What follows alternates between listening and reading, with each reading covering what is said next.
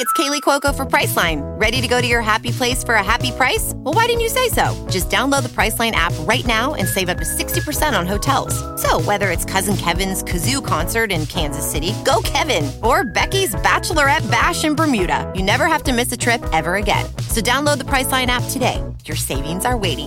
Go to your happy place for a happy price. Go to your happy price, Priceline. Little Wing is now streaming on Paramount Plus. I'm in a period of emotional upheaval. Is that all the I don't care crap? A little adventure. Where are you going? I'm gonna steal a bird from the Russian pigeon mafia. Let's do it. Goes a long way. Starring Brooklyn Prince with Kelly Riley and Brian Cox. Life can hurt, but life is sweet. Little Wing, rated PG-13, may be inappropriate for children under 13. Now streaming exclusively on Paramount Plus.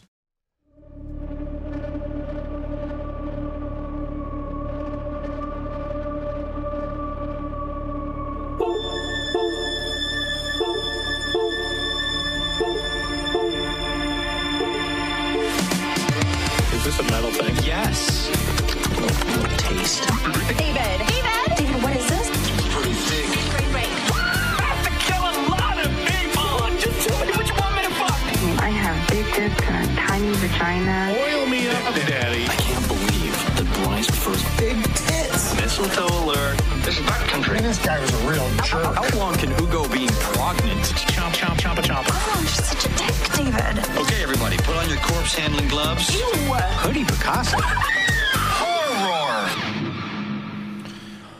Oh, put on your corpse handling gloves, kids. Hello and welcome to Horror Movie Talk Plus. That's right, folks. We changed our name with one symbol, and that's it. We've transcended genre boundaries and now sometimes cover other movies, cool movies, slick movies. Make sure you rate and review and subscribe on iTunes. Toss us some nice words. That would be nice of you. Full video available on YouTube. Don't be a square. Make sure to share. Also, check out patreon.com/horrormovietalk, the equivalent of the adult section at your video rental store. You remember those, right? You're super old. If you want to add your P to the community pool, call us at 682-253-4468. Get on the show. Say what you mean what you say. As always, we have Fart Simpson crammed into the production booth, and I'm me, David Day. And across the wide, wonderful state of Washington sits my partner, Bryce Hanson. Say hello, Bryce. Hello.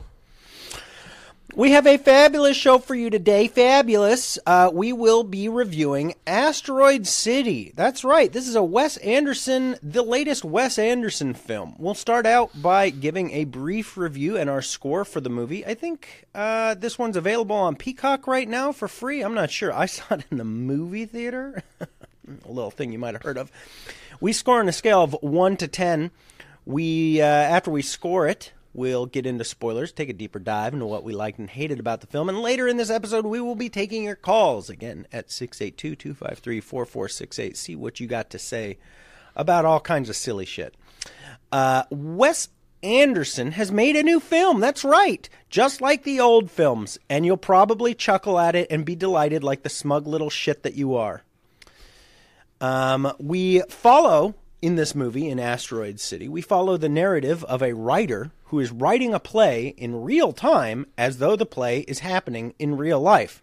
If that sounds confusing, it is. The characters in the play find themselves in a remote desert location called Asteroid City for a young scientist's competition and stargazing event. Already it sounds like a Wes Anderson film. That's just kind of the second sentence. All the characters are tragically human and simultaneously completely devoid of expressive human emotion. An alien shows up and blows everyone's mind, but not so much that it changes the trajectory of anyone but a single boy's life or mind. Life is weird and complicated. Shrug shoulders and expressively, do the thing. My review for Asteroid City goes... I can honestly say that Asteroid City is exactly as worthwhile and fun and interesting as any of Wes Anderson's catalog of films. Sometimes it's nice to feel the wind in your hair, and that's exactly what I get when I start any Wes Anderson movie, except for the Darjeeling Limited, which I hate without reason. Asteroid City is a bombshell full of A-list actors, incredibly lit scenes, and emotionless emotion. It has fun dialogue and lots of interesting eye candy to keep you entertained. In fact, Asteroid City kind of understands the medium of film so well that it's almost perfect in its execution.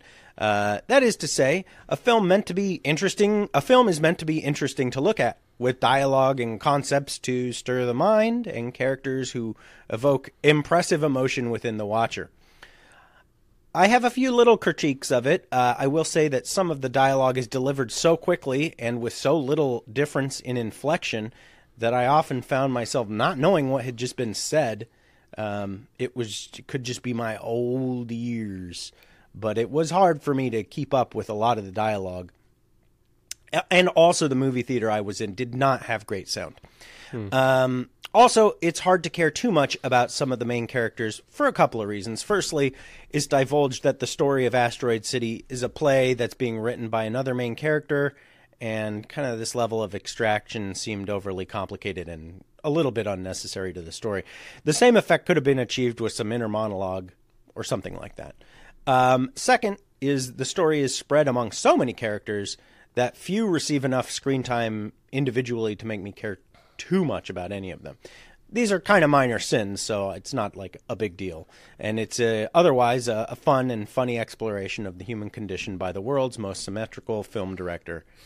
I give this a 9 out of 10. What do you think, Bryce Tholomew?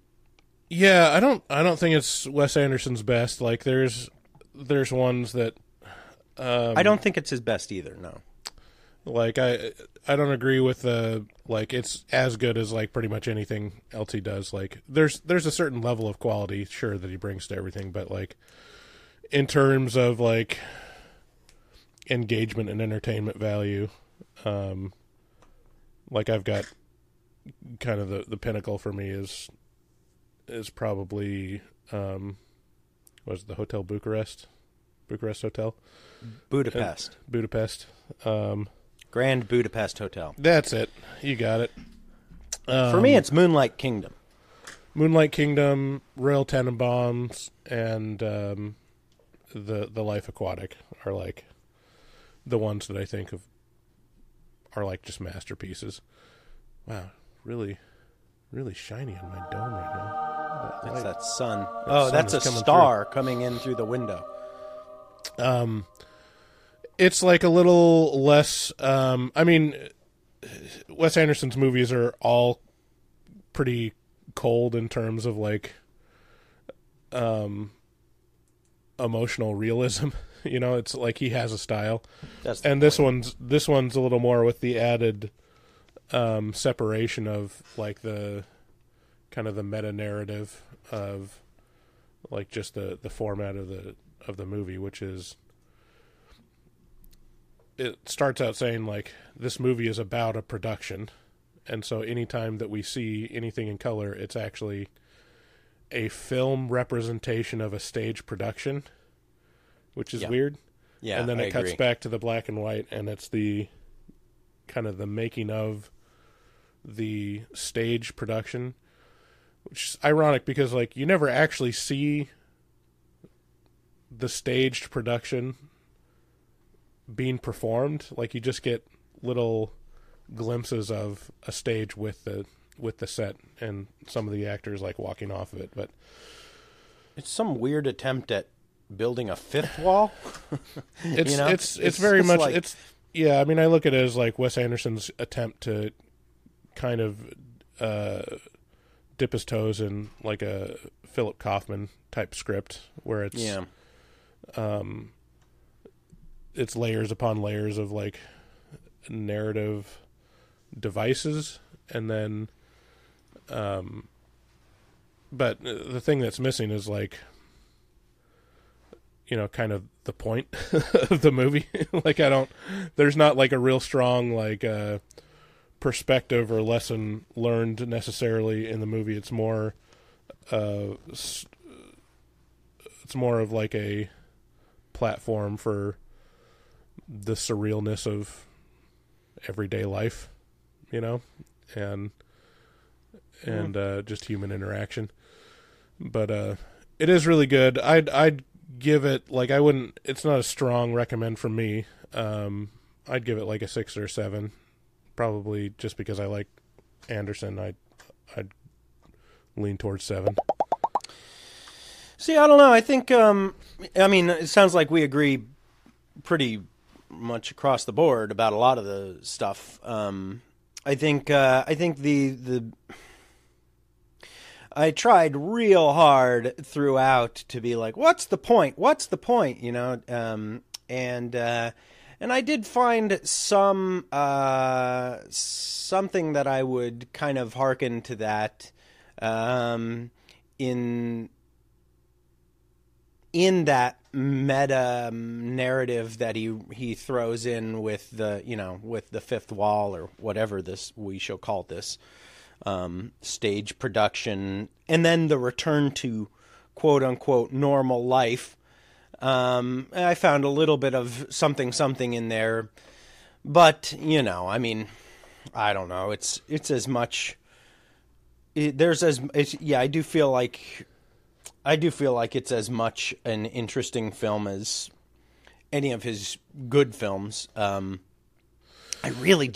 don't know why I hate the Darjeeling Limited, but God, I started that movie and it was just, and Carrie and I both looked at each other and were like, what the fuck is this? This is stupid. And I feel like that's the only Wes Anderson movie I've just turned off out of rage and just been like, what the fuck? And then, yeah, I've still never seen that one. I think the French Connection, or French Dispatch, his last movie, like, I literally just fell asleep in the theater. Like, I couldn't. It's good. It's kind of like similar to this one, is that there's just a lot of vignettes. Like the French Dispatch was definitely a kind of a what do you call it? Like an anthology movie, like lots of different stories and formats, and which was interesting, but some were much more interesting than others, and so, you know, your mileage may vary. Yeah, I think in terms of like Asteroid City, for like the takeaways of like, or what is the theme, or like the, you know, lesson learned, or the moral to the story, or whatever. Like there's 2 moments that kind of set that up. There's one that's like just the intro of, you know, Bryan Cranston being the Rod Sterling type, that's introing the whole thing, which is like, this is, I can't even remember what he says. Maybe I can find it on IMDb. But it's basically like, this is all fake. Like, this is, you know, a construction of, you know, fiction and all this stuff, and like setting up the format of like, this is a story of a playwright writing a play and getting it produced on stage, but it's really not about that. And then the second time is when kind of the internal fourth wall is broken, where Jason Schwartzman walks off set and asks the playwright or the producer, like, am I doing it right? And that's like probably the most revealing scene of the movie, where it's literally like, we're seeing like everything in color, and is like the projection of a performance, and so it's kind of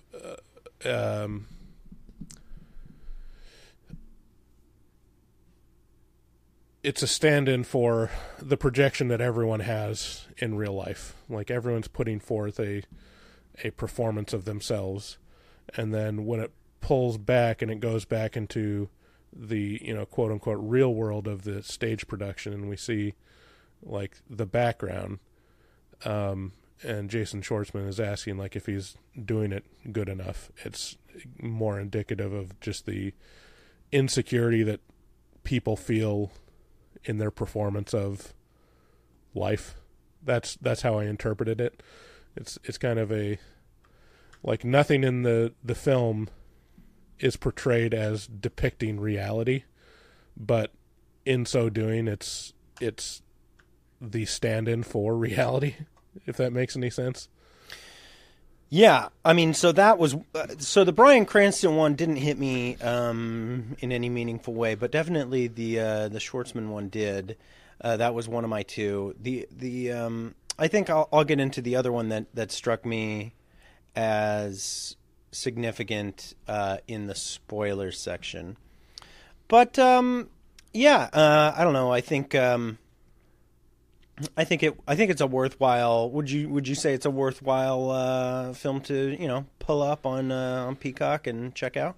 Yeah, if you're a Wes Anderson fan, like, see it. It is star-studded. It is star-studded.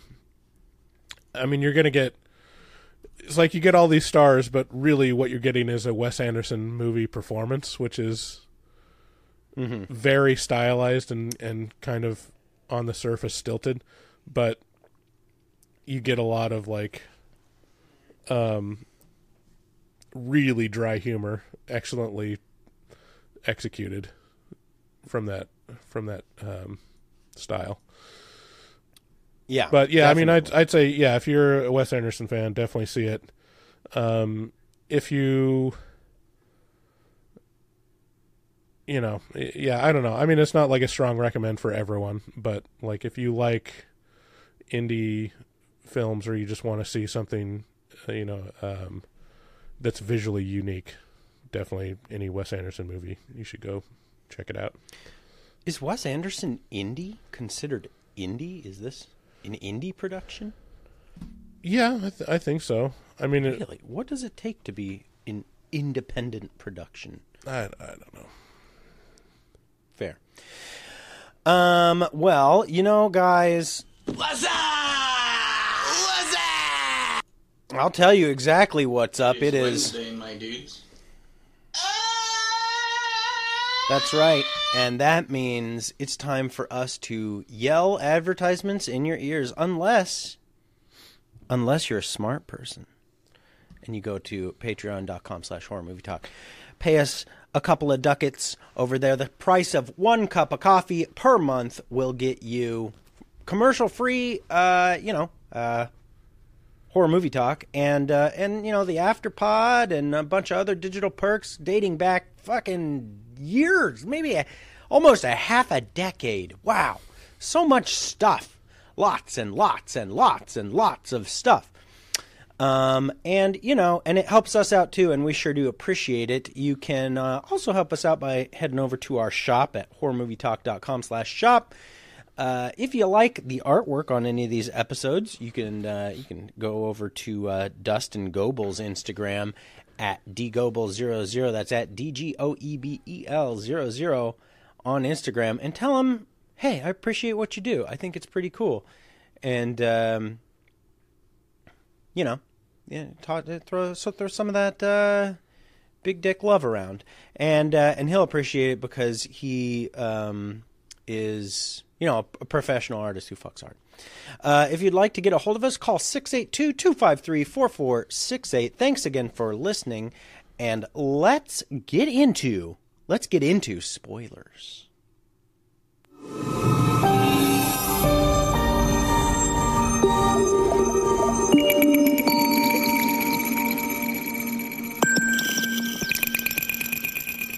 Wow.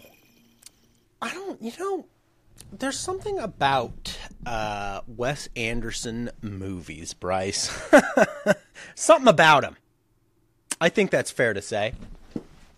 That, having said nothing, I do think it's extremely fair to say about Wes Anderson movies.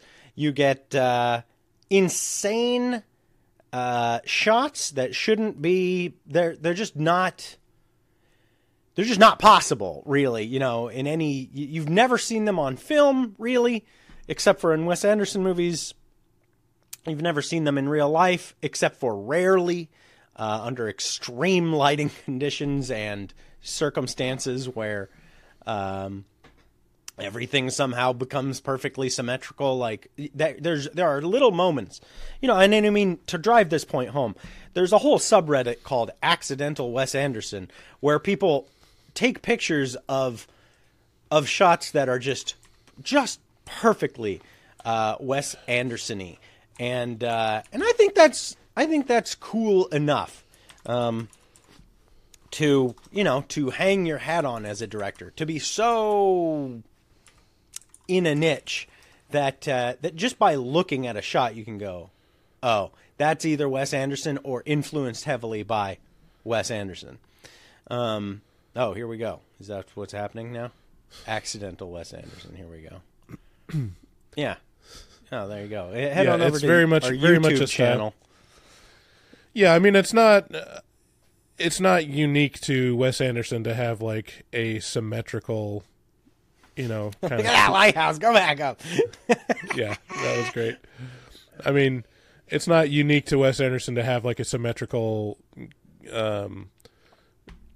kind of artificial style, but he's definitely has a very strong aesthetic with his movies and has cemented himself as that guy. Wait, go back. That one was so cool. Oh, whoa. Okay, so there's a bridge. Okay, so our YouTube channel, you can see what we're looking at. This is so cool. There's this house on an island in, I'm assuming, Minnesota or something like that, that has like a boardwalk out to the island. And pictures of the house in all the different seasons. And in the winter, the lake is frozen over with snow all over it, but the boardwalk is also it's a man. Hey guys, it is Ryan. I'm not sure if you know this about me, but I'm a bit of a fun fanatic when I can. I like to work, but I like fun too. It's a thing. And now the truth is out there. I can tell you about my favorite place to have fun. Chumba Casino. They have hundreds of social casino style games to choose from with new games released each week. You can play for free anytime, anywhere. And each day brings a new chance to collect daily bonuses. So join me in the fun. Sign up now at ChumbaCasino.com. No purchase necessary. VGW Group. Void where prohibited by law. See terms and conditions. 18+. Step into the world of power, loyalty, and luck. I'm gonna make him an offer he can't refuse. With family, cannolis, and spins mean everything. Now, you wanna get mixed up in the family business. Introducing The Godfather at ChumbaCasino.com. Test your luck in the shadowy world of The Godfather slot. Someday, I will call upon you to do a service for me. Play The Godfather, now at ChumbaCasino.com. Welcome to the family. VGW Group. No purchase necessary. Void where prohibited by law. See terms and conditions. 18+. I'm surprised Wes Anderson hasn't, based an entire movie around that. The debut of North Korea's new tactical nuclear attack submarine. This is... Man, yeah, some of these are so good. Pretzel. Just the sign pretzel. That's all. I mean, it is. It's perfectly Wes Anderson. It doesn't say anything but the word pretzel. Right. And that's this town. This town, Asteroid City, is an interesting place and one. Jesus. Oh wow! Look at all the starlight. It's over here. It's not the Moonrise Kingdom. It's the Starrise Kingdom. In Bryce's house. Anywho, so yeah, this town, Asteroids. First, as Bryce mentioned in the review, Bryan Cranston comes on screen and he kind of introduces the concept of the movie, which is fine. I don't know. Again, I'm just not a huge fan of this extra dimension of the movie. I don't feel it's necessary, but it's there. So, and it's got Bryan Cranston and Edward Norton in it. And Edward Norton is the writer of the play that we're watching, that is Asteroid City. And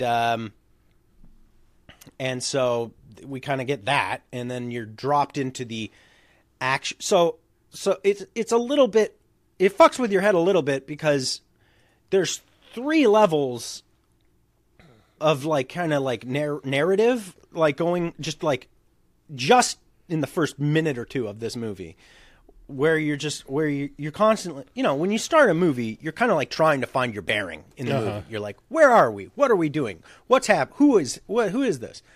And so the first person you get is Bryan Cranston, and he's talking directly to you through the fourth wall, the audience, and he's like, this is the thing that is happening in this next scene. And then we get Edward Norton, who's like, writing the play, and it's all black and white. And so you're like, whoa, okay, wait. I just got used to Bryan Cranston, and then you get Edward Norton, and you're like, okay. And then you get dropped into this, the Wes Anderson place, which is Asteroid City, and the desert being the most Wes Anderson setting ever conceived, because it is, by nature, much more symmetrical and interesting to look at than a lot of more busier backdrops. Yeah. I mean, it's interesting because the setup is, it talks about the stage production of the play, and so they're describing, whatever it is in a script, in like a play script, where it says like, this is what you need on stage. It's like, okay, you've got a one pump gas station, and then it pans the camera over, and it shows like a little gas pump on the corner of the stage, and it's like, and then you need an overpass that goes to nothing, just permanently closed, and it pans over and sees this, and it describes the mountains in the distance, and you see like, the painted cardboard or like plywood on the stage of the show, and then it cuts to this, the Wes Anderson world of Asteroid City, like the film version, and it has all of that stuff to where on stage it's all representational. It's like, no, we have this little plywood cutout, to represent a gas station. Yeah. And then you go into this, quote unquote real life looking thing, but it's also in real life, everything just feels super, super sparse. Like it's like someone was coloring a city, like a small town, and then just didn't finish, halfway through. And so like, the setting of the desert, it makes it feel more like it makes more sense. Like there is, ghost towns and kind of just weird single building enclaves in the middle of the desert along the highway. Yeah. But yeah, I mean, I think the format of like having the story being the story of the creation of a play while showing a representation of the play in film is all. It all has a point. Like, I think like it's your inner monologue or something like that. It's all like, that's like where the puzzle is. And I think what he's done in this movie is, okay, if you look at his movies before, and there will be the aspect or the veneer of like a normal story, stuff is going on, like the film shows like a story, but it feels so weird because the characters feel like very artificial and flat, and the script shows like very strong emotions and like situations, like very complicated, like interpersonal drama. Yeah. But everyone's completely played flat. It's all played flat and very, very, very dry. And so it's the dialogue and the acting is representational of the actual drama that is portrayed that could happen in real life. And he's basically taken that phenomenon of his writing and like the style of acting that he directs and duplicated that with the visuals. Because it's like the film, or like the colored parts, it's all representational, and you have to like do that extra level of interpretation of like what would this actually mean in real life, or what does this actually represent about the internal world of this story. And like the internal world is the production.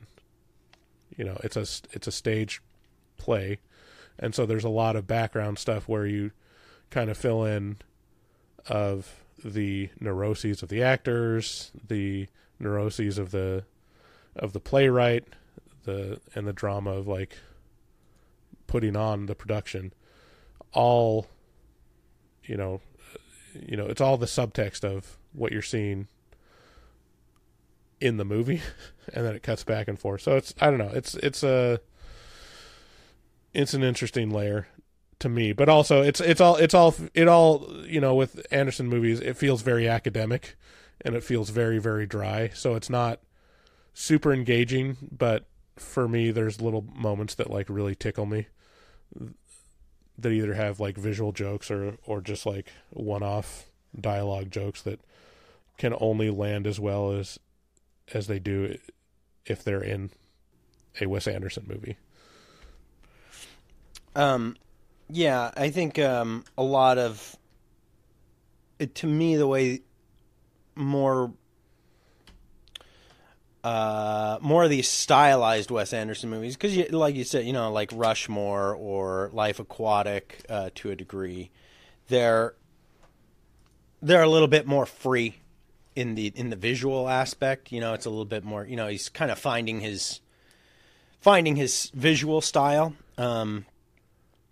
But in these, you know, in these more recent ones, Darjeeling and Grand Budapest and, you know, Moonlight and this one, they've kind of locked in. But to me, all of them feel a little bit like someone who was raised to not express emotions, like their portrayal of the world that's swimming around them constantly. You know, like it's an attempt to control for, like, look, everything I put forward is controlled. Like I do, you know, this isn't me. This is obviously Wes Anderson. It's like, I just imagine him as being a very stoic, controlled, not expressive person.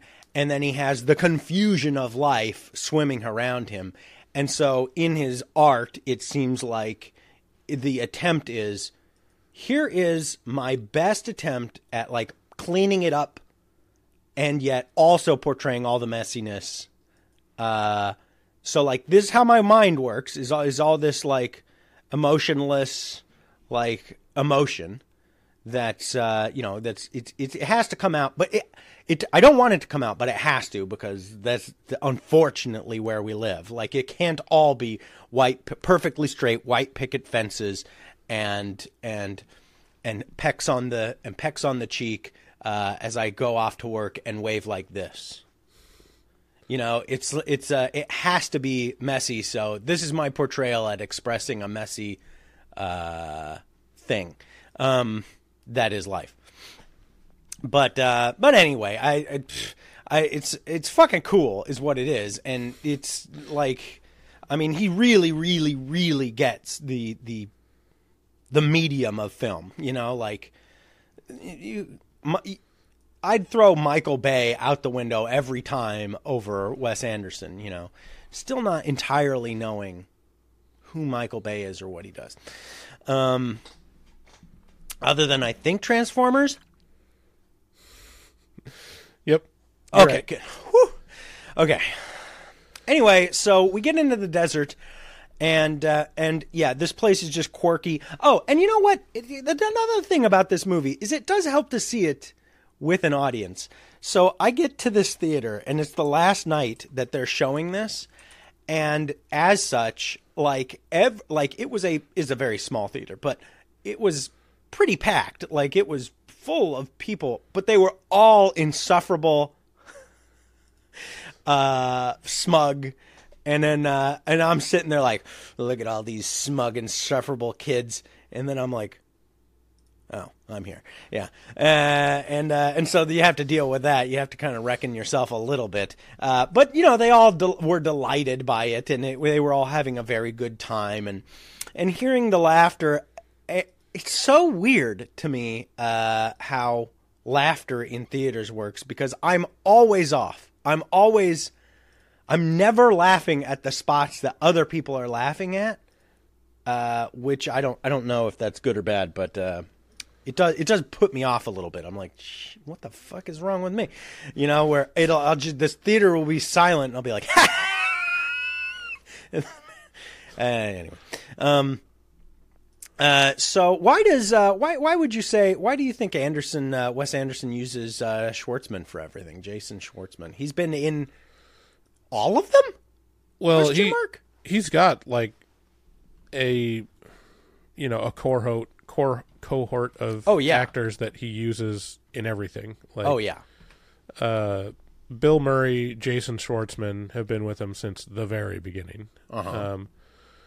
Apparently Bill Murray was supposed to be the Tom Hanks Steve character? Carell character. Oh. The hotel. I'm glad he attendant. wasn't, because Steve Carell is... Yeah, Steve Carell was perfect in that. Perfect. But, yeah, I mean, Jason Schwartzman, Edward Norton has also been in a ton. Yeah. Yeah. But Schwartzman is the only... Well, apart from maybe the man who we can't name without having an absolute fucking bonkers conniption fit on this show. Every time he's named, there has to be like a 6-minute interlude of a big, long song and dance. Anyway, he's in Darjeeling Limited and a few other ones. But Jason Schwartzman seems to be like almost like exclusively Wes Anderson. Like, he doesn't even do other things. I mean, I know he does do other things, but it's like, is Anderson at the helm? No. I don't know. Yeah. I mean, he's in other things, but I mean, he's definitely more known for the Wes Anderson movies. Yeah, I think probably Bill. Yeah, it's a battle between Bill Murray and Jason, who has been in more, but I think Bill Murray might eke him out a little bit. Really? Are you sure it's not the fella I'm thinking of? It used to be Owen Wilson, and I think Owen Wilson kind of had a little bit of falling out with him. Do you think so? You think Owen Wilson can't hang anymore? I mean, he's not in any of the recent ones that I can think of. But he used to be he used to co-write all these movies with him, Owen Wilson and Wes Anderson. I think Owen Wilson had a suicide attempt, and I think when he did that, he seemed to drop off of a lot of radars. Yeah, what was that? What was all that about, Bryce? Why did he do that? I don't know. Yeah, I think so. Bottle Rocket, Rushmore, Royal Tenenbaums were all co-written with Owen Wilson. Those are all the first movies. I don't think after that he co-wrote anything. So you're right. Bill Murray has been in 9 Wes Anderson movies.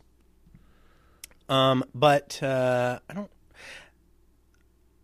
Oh no, that's a pretty recent article. That's as of June of this year. But let's see here. Jason Schwartzman has been in 8. Owen Wilson has been in 7, and then the guy Adrian Brody, he's been in 5. Never heard of him. You never heard of Adrian Brody? No.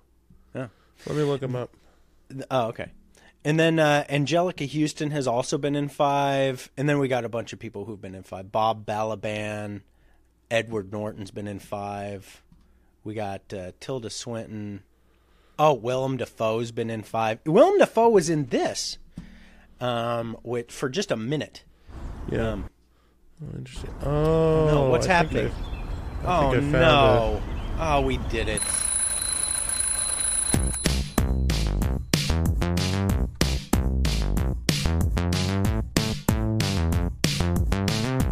You know, in our Facebook group, I asked, like, you know, just kind of an open-ended question. And one of the things specifically that they said they hated was the 6-minute needle drops, I think is what they called it. I don't know what they're talking about, but it might have something to do with Brody Quest. You know, what are you going to do? You going to not play Adrian Brody?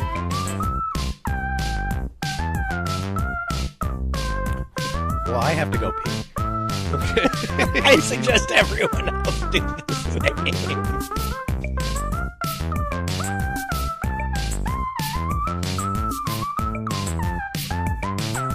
I gotta sync up with Adrian.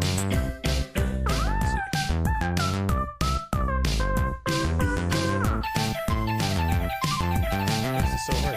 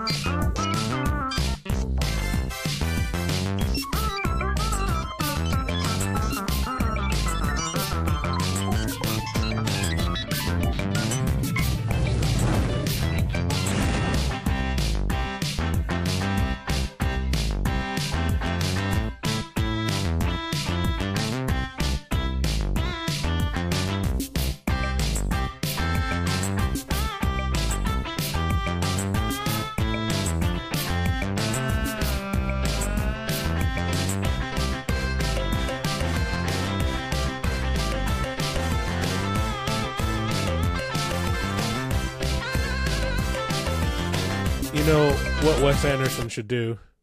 Wes Anderson should do a feature-length adaptation of Brody Quest. Adrian Brody. That's a good idea. Adrian Brody.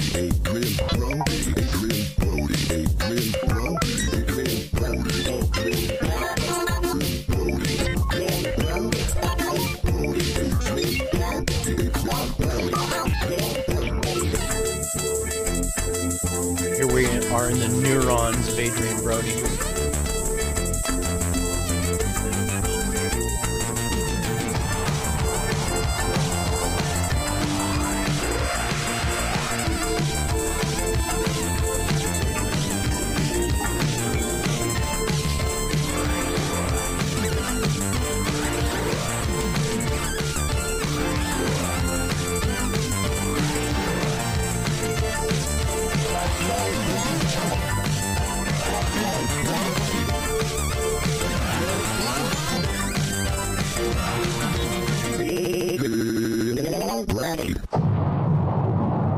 Oh, hey ho, I call it squirrel. Well, you said you were hungry, Carly. I don't think it's a squirrel. It's a mink. It's a mink. Really? How do you know? It's a mink. In medical school, they make you work on animal cadavers before you get to the real thing. It's a mink. It's a mink. It's a mink. So anyway, yeah. So there's your. Bryce was right. Bryce called it. That's a fucking callback right there. Holy shit, that's been a while.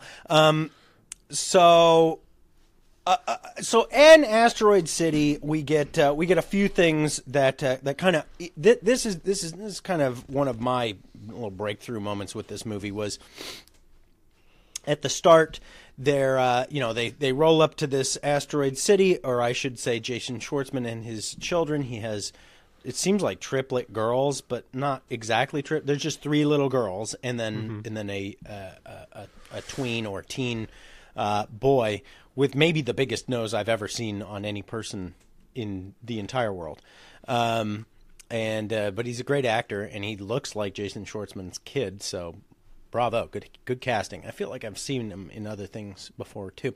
Anyway, so he rolls up to this city, and the introduction of this city is like an atom bomb goes off in the background, and it's like, what the fuck was that? And they're like, oh, they're testing atom bombs in the desert. It's like, Jesus Christ. And then... Hello, it is Ryan, and I was on a flight the other day playing one of my favorite social spin slot games on ChumbaCasino.com. I looked over at the person sitting next to me, and you know what they were doing? They were also playing Chumba Casino. Coincidence? I think not. Everybody's loving having fun with it. Chumba Casino is home to hundreds of casino-style games that you can play for free anytime, anywhere, even at 30,000 feet. So sign up now at ChumbaCasino.com to claim your free welcome bonus. That's ChumbaCasino.com and live the Chumba life. No purchase necessary. VGW. Void were prohibited by law. See terms and conditions. 18+. Step into the world of power, loyalty, and luck. I'm gonna make him an offer he can't refuse. With family, cannolis, and spins mean everything. Now, you wanna get mixed up in the family business. Introducing The Godfather at ChumbaCasino.com. Test your luck in the shadowy world of The Godfather slot. Someday, I will call upon you to do a service for me. Play The Godfather now at ChumbaCasino.com. Welcome to the family. VGW Group. No purchase necessary. Void where prohibited by law. See terms and conditions. 18+. Like a police car chasing robbers in a active police chase shootout comes straight down the strip, off into the distance, and so... Which is never explained. Well, it's not explained, but it's we'll get There's no back payoff for it, really. Oh, there's payoff. Like, and this is the thing about so, but I can't really talk about my kind of like moment where I was like, oh, I kind of see what this was saying until towards the end. But anyway, but it's just speculation. Anywho, so that happens to kind of set the scenes of what this city is. And then you kind of get Steve Carell, who basically owns the whole of Asteroid City with the exception of the garage, you know, the gas station. Although he might own, I think he talked about the gas station a little bit too. Anyway, Steve Carell is this 1 or 2 line guy who explains the city. He's like, I understand. Thank you. And then, which is like a very service industry response to every single question, concern, inquiry at all. Anybody says anything and Steve Carell just like, I understand. Thank you. Let me explain to you. So the thing this is, and he's kind of automated this whole city into like pay machines, like remember cigarette machines, and then obviously everybody knows about like soft drink dispensers. Well, imagine those, but lined up in like to 40 or 50 machines, and they cover the range of everyone's needs in the city. So he's like very cheap, very automated the needs of anybody who might stop by or stay in this little asteroid city he's got going on. And it's kind of it's the reason for everyone being in Asteroid City is kind of like a young scientists competition sort of thing. So Scarlett Johansson has her daughter there, and her daughter's one of the young scientists. And then there's there's 5 young scientists in total. And they compete with each other with all these fucking astronomical inventions that they've made. And this is, I would say, the story of these kids, or at least the story of Jason Schwartzman and his oldest son, and Scarlett Johansson and her oldest daughter. I would say that's plot A. Would you agree with that statement? Yeah. Okay. Yeah. But there are so many plots. There's plot B, C, D, E, and probably F, like running through this whole thing as well. Yeah.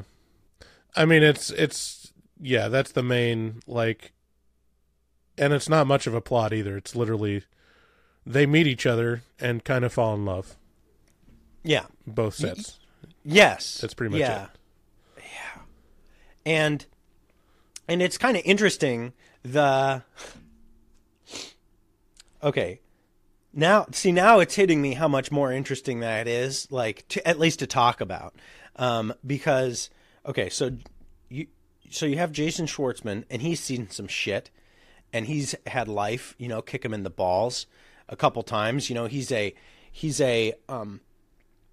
wartime photographer. So he has seen and cataloged all of the worst human atrocities in that life has to throw at you as his job. And then 3 weeks ago, his wife just died. And he hasn't told his kids yet, except for like once they get to the city. And then he's like, so kids, your mother died 3 weeks ago. And they're like, you telling us our mother died 3 weeks ago? And he's like, mm-hmm. And they're like, oh, geez, boy, that's rough. So you have Jason Schwartzman, who's seen a lot of shit. And then you have his son, who's like, hasn't been deadened to the roughness of the world yet. And then the same thing is mirrored over here with Scarlett Johansson, who has had, who has been a battered woman who has only been used for her looks because I think she's an actress or something like that. And so they're kind of dead to the world and the stuff that happens inside it. And their kids are kind of, not deadened to the world yet. And still, able to like fall in love and be kind of people, which is, wow. It's an interesting kind of juxtaposition. I don't know. Do you have anything going on with that? You lost me. Did I? A little bit. I mean, it's all, the kind of distance between the main characters is like, Jason Schwartzman's character is, he's seen shit, and so he's like, kind of got like the representational PTSD kind of thing, and then Scarlett Johansson is the Hollywood actress, which is, has all the trauma around having to represent yourself in a certain way, and it's kind of a match made in heaven where they're all just kind of going through the motions. So I don't know. Did you have this problem that I had where the dialogue was hard to understand? No, I don't think so. I mean, I was probably watching it with subtitles on, so that probably helps. Watching it on Peacock. Mm. Yeah, it would help. Oh, and then we get a shot of Scarlett Johansson full frontal. I think, was it full frontal or was it just boobs? It was full frontal, but I think that wasn't Scarlett Johansson. Yeah, even if it was backwards and it was backwards in a mirror and very fast. Yeah, it was a little blurry. I paused and tried to look really close, and I couldn't see anything.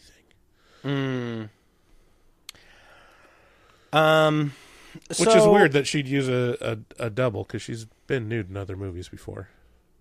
What makes you say it's her double? Because it says in IMDb. Oh. It said Scarlett Johansson said she had no problem using a body double to film her full frontal nude scene. However, she said it was awkward for Wes Anderson to direct it. I have no problem not doing a thing, obviously. Right. Not doing a thing is very easy.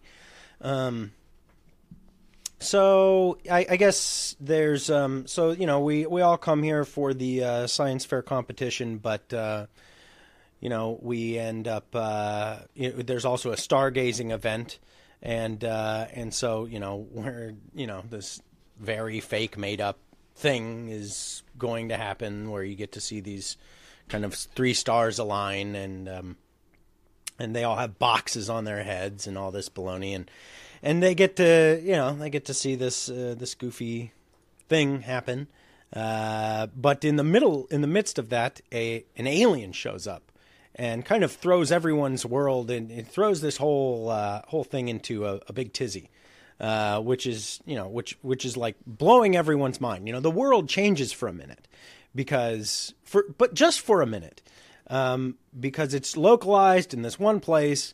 There's photographic evidence. A lot of people have witnessed this, and so it's a minute that changes the course of events for all these characters, and some to a greater degree than others. But most importantly, it locks down this city, and things kind of stop. Everyone is forced to continue their life, but in Asteroid City, because they're quarantined. They're kept in this spot, and for I think a week, and the younger people seem to be very, affected by this. Jason Schwartzman's kid's like, "Oh my God, what does this mean? It's so crazy. Oh, can you believe it?" And he turns to his dad, and his dad's like, "Yeah, I took a picture of it. Of course, like what? Like, yeah, but what next?"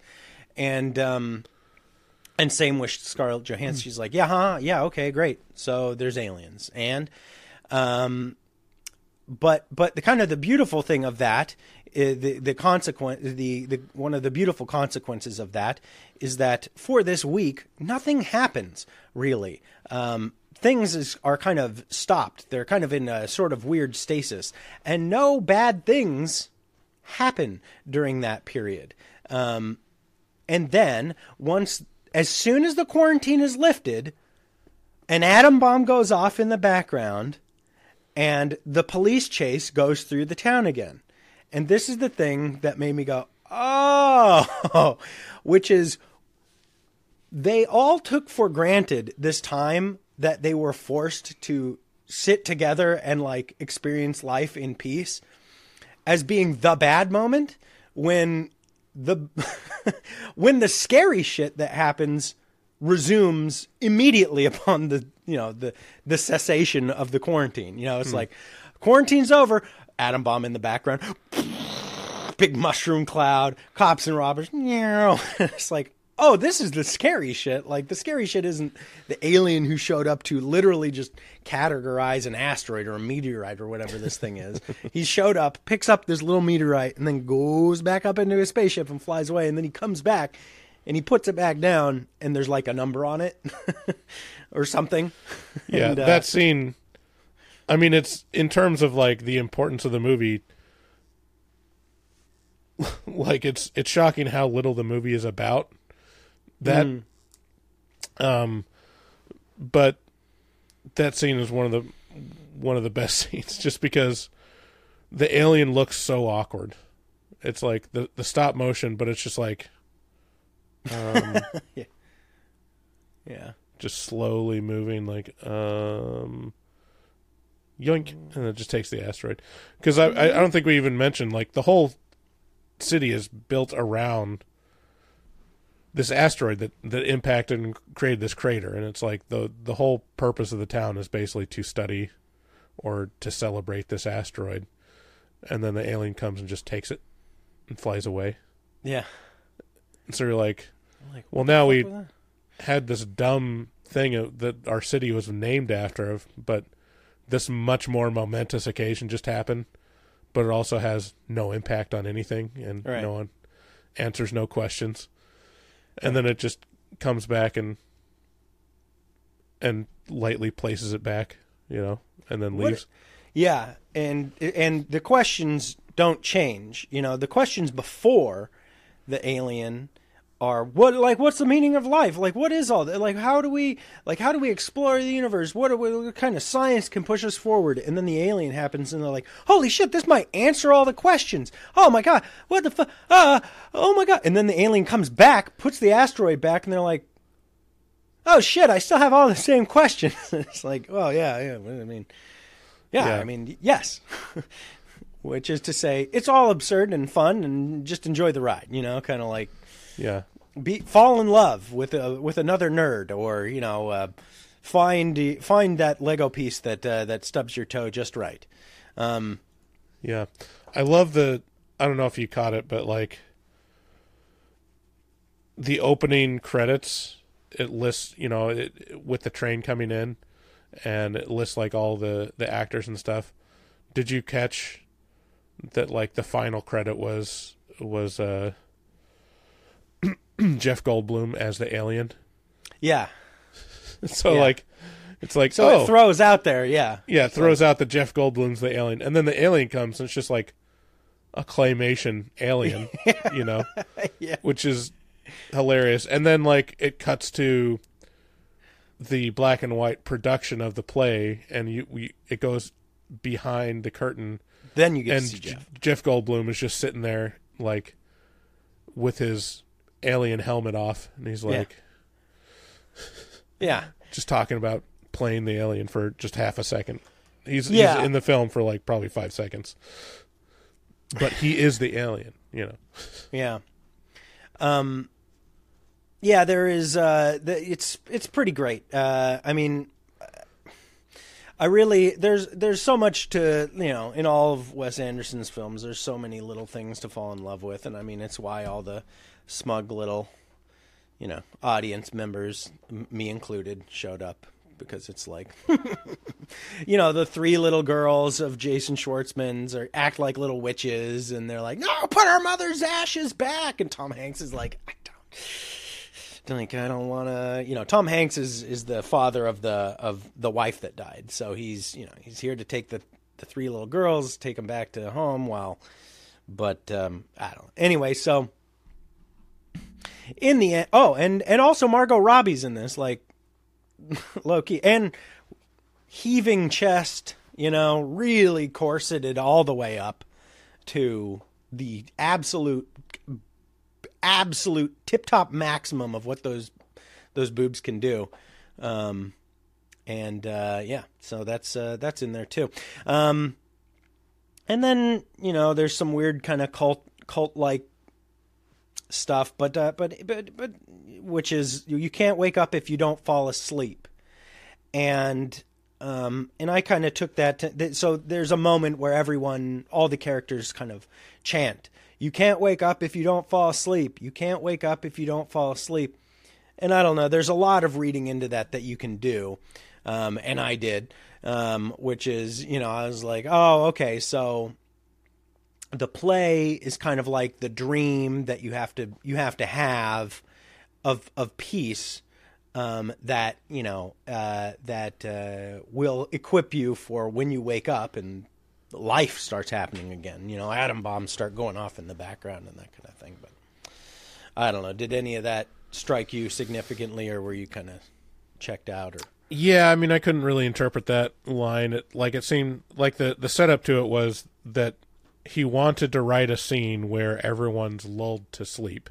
Yeah, and then like they're trying to workshop it, and they say, okay, well, I don't know how we can get everyone to fall asleep, but let's start out with everyone asleep. And so play like you're asleep. And that was hilarious. This funny scene where everyone instantly, it's a room full of actors, and hams it up. Yeah. And then that's all you're shown. You're never shown and there's never a scene in the movie where that happens, where they actually all fall asleep. And so, yeah, I mean, it's probably symbolic of we're all kind of in a dreamlike state going through life. Like, it all doesn't make a lot of sense, and we don't know how we got here. But you can't wake up until you kind of give in to what's happening. Mm-hmm. I don't know. There might be some Buddhist undertones to that, but yeah, I think the more telling for me moment was that Jason Schwartzman coming out and saying am I playing this right? Am I playing them right? And for sure. And yeah, my favorite, actually, going back to that, the workshop moment, that has one of my favorite visual jokes in the whole movie. And there's one of these things where it's like the best part of Wes Anderson movie is like the dry humor and like the tiny moments. There's not a lot of like actual jokes or stuff that's really meant to be played for big laughs, but there's a lot of like nice little tiny moments. But the one that just got me was they're in this workshop, and it like zooms in on who's it? It's Edward Norton and oh yeah, Willem Dafoe. Yeah. And the whole time Bryan Cranston is playing the narrator, and he's like just literally a carbon copy of like Rod Serling introducing the Twilight Zone. And so it's like zooming in on them, and I think they're talking, and then Bryan Cranston leans into frame suddenly just from... Am I not in this? He's like... which is such a funny visual, because like it's literally his role is to stand straight and appear as like the narrator and introducer, and then just the visual joke of him interjecting himself into the scene is just got me. I love little visual jokes like that. Yeah, it's so upon review of that whole thing, where does your score fall again? Would you bump it up or at all? Or do you enjoy it more now that we've kind of like gone over it? Or no, sometimes that happens to me. No, I'd still give it a 7. Like it's good. It's not like 8 and 9 feel like it's like. With the Lucky Land Slots, you can get lucky just about anywhere. This is your captain speaking. We've got clear runway and the weather's fine, but we're just going to circle up here a while and get lucky. No, nothing like that. It's just these cash prizes add up quick. So I suggest you sit back, keep your tray table upright, and start getting lucky. Play for free at LuckyLandSlots.com. Are you feeling lucky? No purchase necessary. Void where prohibited by law. 18+ terms and conditions apply. See website for details. One of my favorite movies now, and it's not one of my favorite movies. Which is your favorite Wes Anderson one specifically? Probably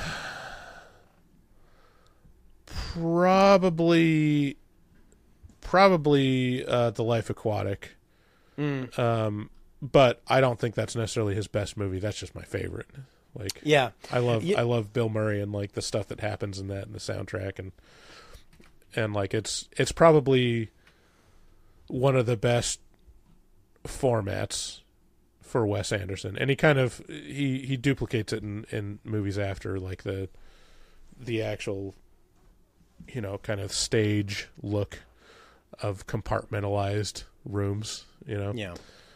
But I think probably his best movie is probably the Grand Budapest Hotel.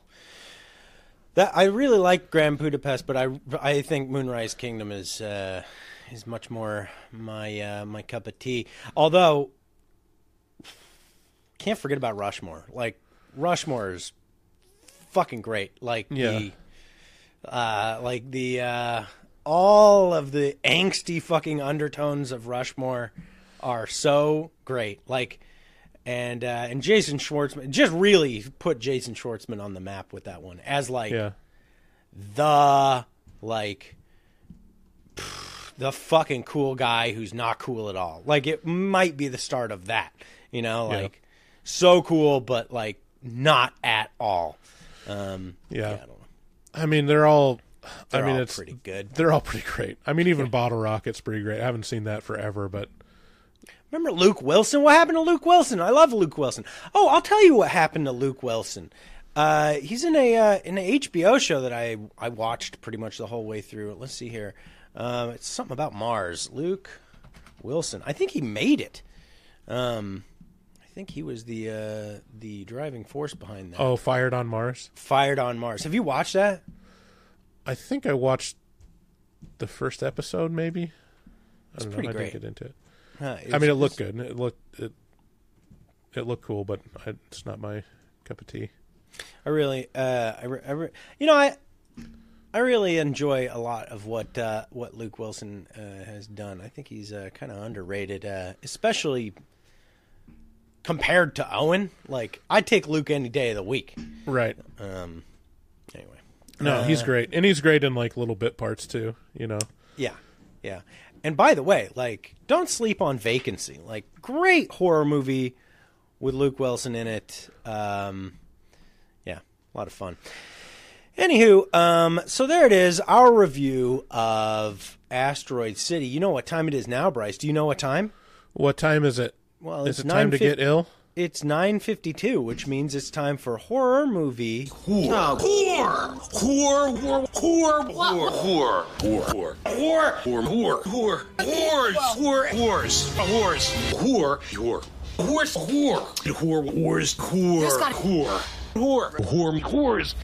the name of this bit? I can't remember. So this is a little bit called Horror Movie Whores, where we take your calls. If you just call us at our number, you know, we have a bat phone in our bat cave, surrounded by bats, and the number for it is 682-253-4468. Wow, I forgot it for a minute there. That's wow, rare miss. No, but it was. I got it right. It just left me all of a sudden. So here we go. We take your calls, and the first one, it looks like it's Eddie from Maryland. Does that sound right? Sure. Okay, let's go. Hey, Dickweeds. It's Eddie from Maryland. I was just calling to not take credit for the Peach Fuzz mask. There was some confusion on one of my voicemails recently. But I did send you from Creep 2. If you remember, they're like playing pool or something. The dude and the girl. And there's a poster of that castle in autumn or fall or something like that. It's called like the Neuschwanstein Castle or some shit. Skirman, maybe. Anyway, I just thought it was cool, and that's what I sent you for Christmas last year, so I'm sorry if it was unmarked. I just thought it was neat. Also, I wanted to ask you if you guys dug Joe Bob Briggs from Shudder. Well, not from Shudder, but like Monster Vision and all that stuff from back in the day. Cool, yeah. You guys have a great day. Thanks. Bye. Well, there you go. Thanks for clearing that up, Eddie. I'm now not confused at all. So, Bryce, do you watch or did you when in back in the day? Did you ever watch Joe Bob Briggs? No, but apparently he's beloved among horror fans. Yeah. My mom used to watch him. Some, which is strange to me. Really, it goes back that far? Yeah, I believe so. Joe Bob Briggs. Is it just like midnight movie show, basically? Like, that's the sense I got. Like, he just kind of hosts Elvira style a screening of a B movie. So here we go. Here, for those of you who are as dumb as me. An American syndicated film critic, writer, actor, and comic performer. He's known for having hosted Joe Bob's Drive-In Theater on the Movie Channel on TMC from 86 to 96, spanning 2 decades. The TNT television 86 series... to 96 would be 1 decade. No, that's spanning 2 decades. Oh, okay, sure. Yeah, thank you for the correction. Spans, you're right. I know I'm right. And also the TNT television series Monster Vision from 96 to 2000, spanning another 2 decades. Okay. The last Drive-In with Joe Bob Briggs on Shudder. So yeah, wow, really cranking it out for a long time. Anyway, he's got a big titty goth girl with him now on Shudder. Shudder. Well, now I'll watch it. Yeah, there you go. He's a guy. He likes horror movies. There you go. Cool. Next caller. Same what. Hey, it's Robert. Sorry, go ahead. Sorry, Florida. I just wanted to call in. I had 2 things to tell you guys. So Love the first the dogs. thing was I was listening to an old podcast, an old Afterpod, and you guys played some clips from They're All Gonna Laugh at You by Adam Sandler, which is one of my favorites. And I really like that, so I'm just saying you guys should do that again, especially Medium Bass, which is super funny. And the other reason I called was because I was thinking about movies that David might be okay. He's calling from a kennel. From the dog pound. Robert the Farter is actually inside of a cage right now. Hey guys, I really like Adam Sandler. Bark, bark, bark, bark. Because he's seen them many times, or he really likes them, and they are like chill enough to be kind of kids movies, but they're also at the same time horror. So I was thinking Beetlejuice and Ghostbusters mainly, and I was just thinking you guys should those would be good ones that David probably knows well enough that he could see them. So anyways, it's Robert the Farter, and see you guys later. It's Robert the Farter.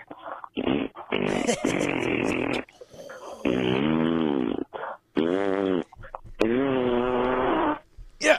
He's been holding it in for a while. Wow, bringing it in with that one. All of the dogs are forgiven. Yeah, no, Beetlejuice is, maybe the best movie ever made. It's a fucking great movie. And I don't have anything against Ghostbusters. Yeah, for sure. I would definitely watch those.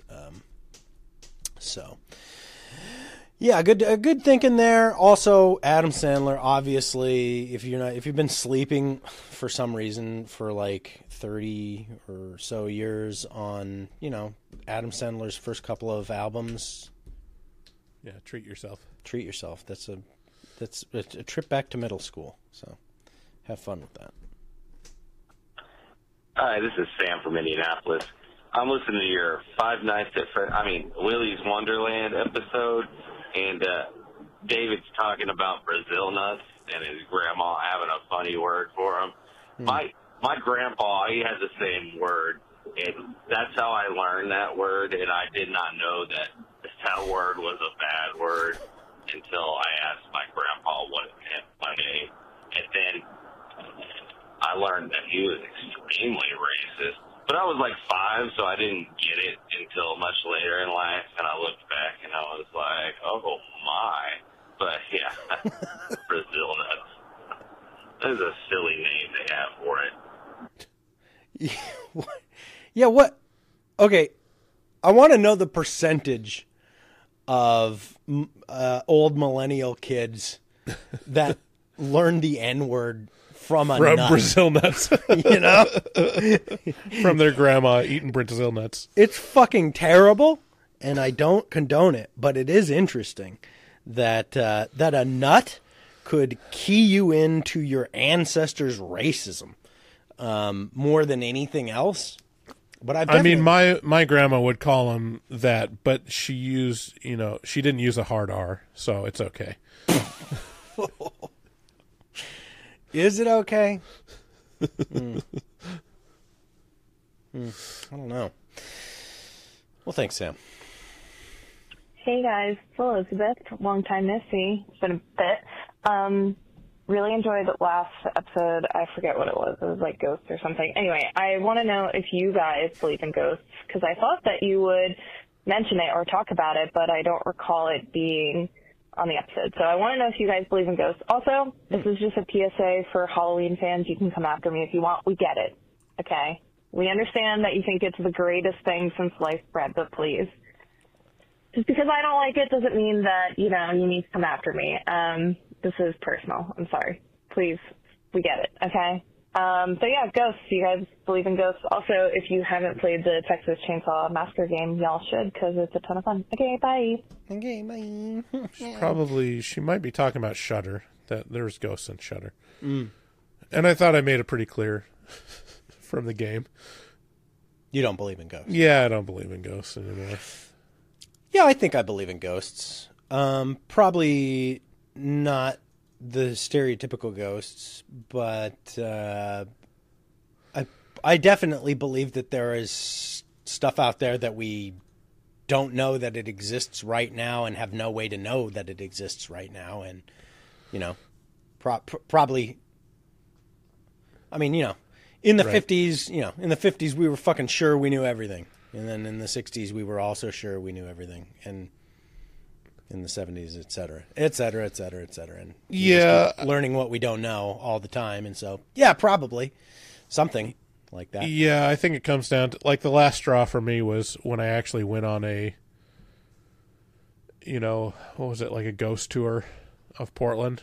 Or it was like an underground thing where it was like, oh, the type of people where they, like, get these psychic experiences or whatever in these groups or feel the presence of stuff. It's like, oh, they're just attention whores, They're just... Yeah, but you're basing your belief of whether or not something exists on the people who are willing to exploit the fact that thing is, impossible to know.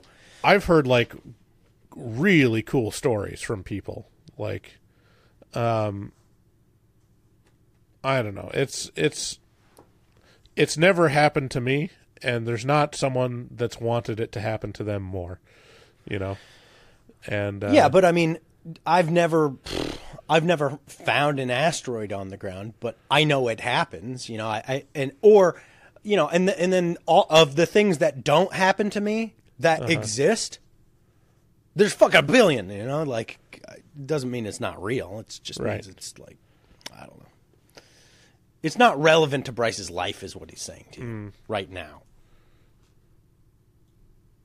I mean, I want to believe. I would love to stay in a hotel and see a ghostly figure walk across the hallway. And I just don't think that's ever going to happen. But what if it's not that? What if it's not the thing that is portrayed normally? What if it's a different thing, Like what? I don't know, something that's not necessarily spooky or something like that. Maybe it's just something, a life form or like in the next stage of consciousness following life that we can't detect but is real on a plane that we can't find, or but kind of occasionally crosses into this one. I don't know. Well, I would be interested in experiencing that crossover and having some kind of, registration of my senses to acknowledge it, but it's never happened. Well, you got to go. You can't sit you can't sit in your office and wait for it. You have to go out and look for it. You got to become a ghost hunter. Right. You have to hunt for the ghosts, Bryce. Okay. Are you gonna hunt for the ghosts? I've been in places that were said to be haunted, and yeah, nothing. Well, there you go. I'm very excited for this next call. Okay. Very excited. Haven't heard from... Hi, it's Beyond the Grave. I haven't called in a long time, but I just watched Willy's Wonderland, and I feel there was a peak in that movie, and for me, it was the excitement of him getting everything cleaned up. I thought that would be more part of the premise, because I was like, oh, you know what sounds exciting and is really exhilarating for me? Cleaning some gross mess and then it looking immaculate later. When he was wiping off all that dust and grease off shit, I needed that montage.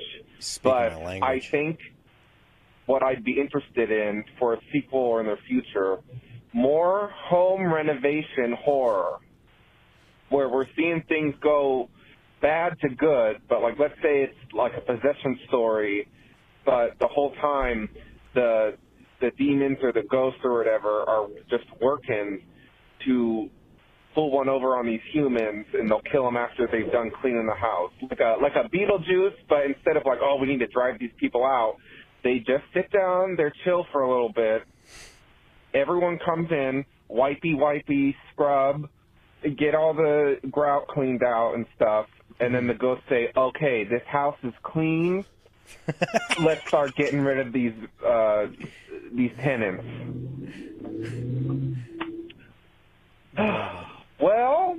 have a good Labor Day. Man, yeah, I mean, like, these ghosts have lived in these houses for hundreds of years, and they're just hanging out, not, like, reaching up and getting those cobwebs. It's like, you know, if you got time to lean, you got time to clean, ghosts. Lean to clean. Yeah, you know, I mean, it's very possible your priorities change when you shift forms of existence, you know? Like, yeah. Could be that you don't even, like, experience reality in the same... Huh. What if we're ghosts that, like, shift into other planes of existence for other people? And we're like, you know, when our emotions run really hot, then that's like the moment that'll force our frequency up into like another plane of existence and be like a ghostly apparition for someone else. So it's like when you're yelling like into the Taco Bell drive-through thing and they can't hear you, like, motherfucking, I wanted the fucking Chipotle fries! And they're like, oh shit, you know, like a ghost is coming through and he wants Chipotle fries. I don't know, maybe that's a thing. Just speculating. There's like an alternate dimension where they're like, yeah, this house is haunted by a presence that sometimes appears speaking into a microphone, complaining about corporate movies. Wow, it's terrifying. Oh, a movie reviewer from another dimension. No, we don't need any more of those. He must have some unsettled movie reviews he needs to. Yeah, I hear he stopped reviewing these, and now he's just a fucking dick. Okay, that's it. I'm calling it. You guys, we only got 2 more. Let's just run it out. I don't want to go over time here. I really don't want to. So we're saving the next 2 for another time. I hope you guys have a great week. We love you, and help us out by joining our Patreon and getting all the good stuff over there. And we love you. Bye-bye. Bye. Bye. Good day, sir. Good day, sir. You lose. You get nothing. Is that a raincoat? Yes, it is. I just took a stroll through the scraggly woods. He had no face. Horror.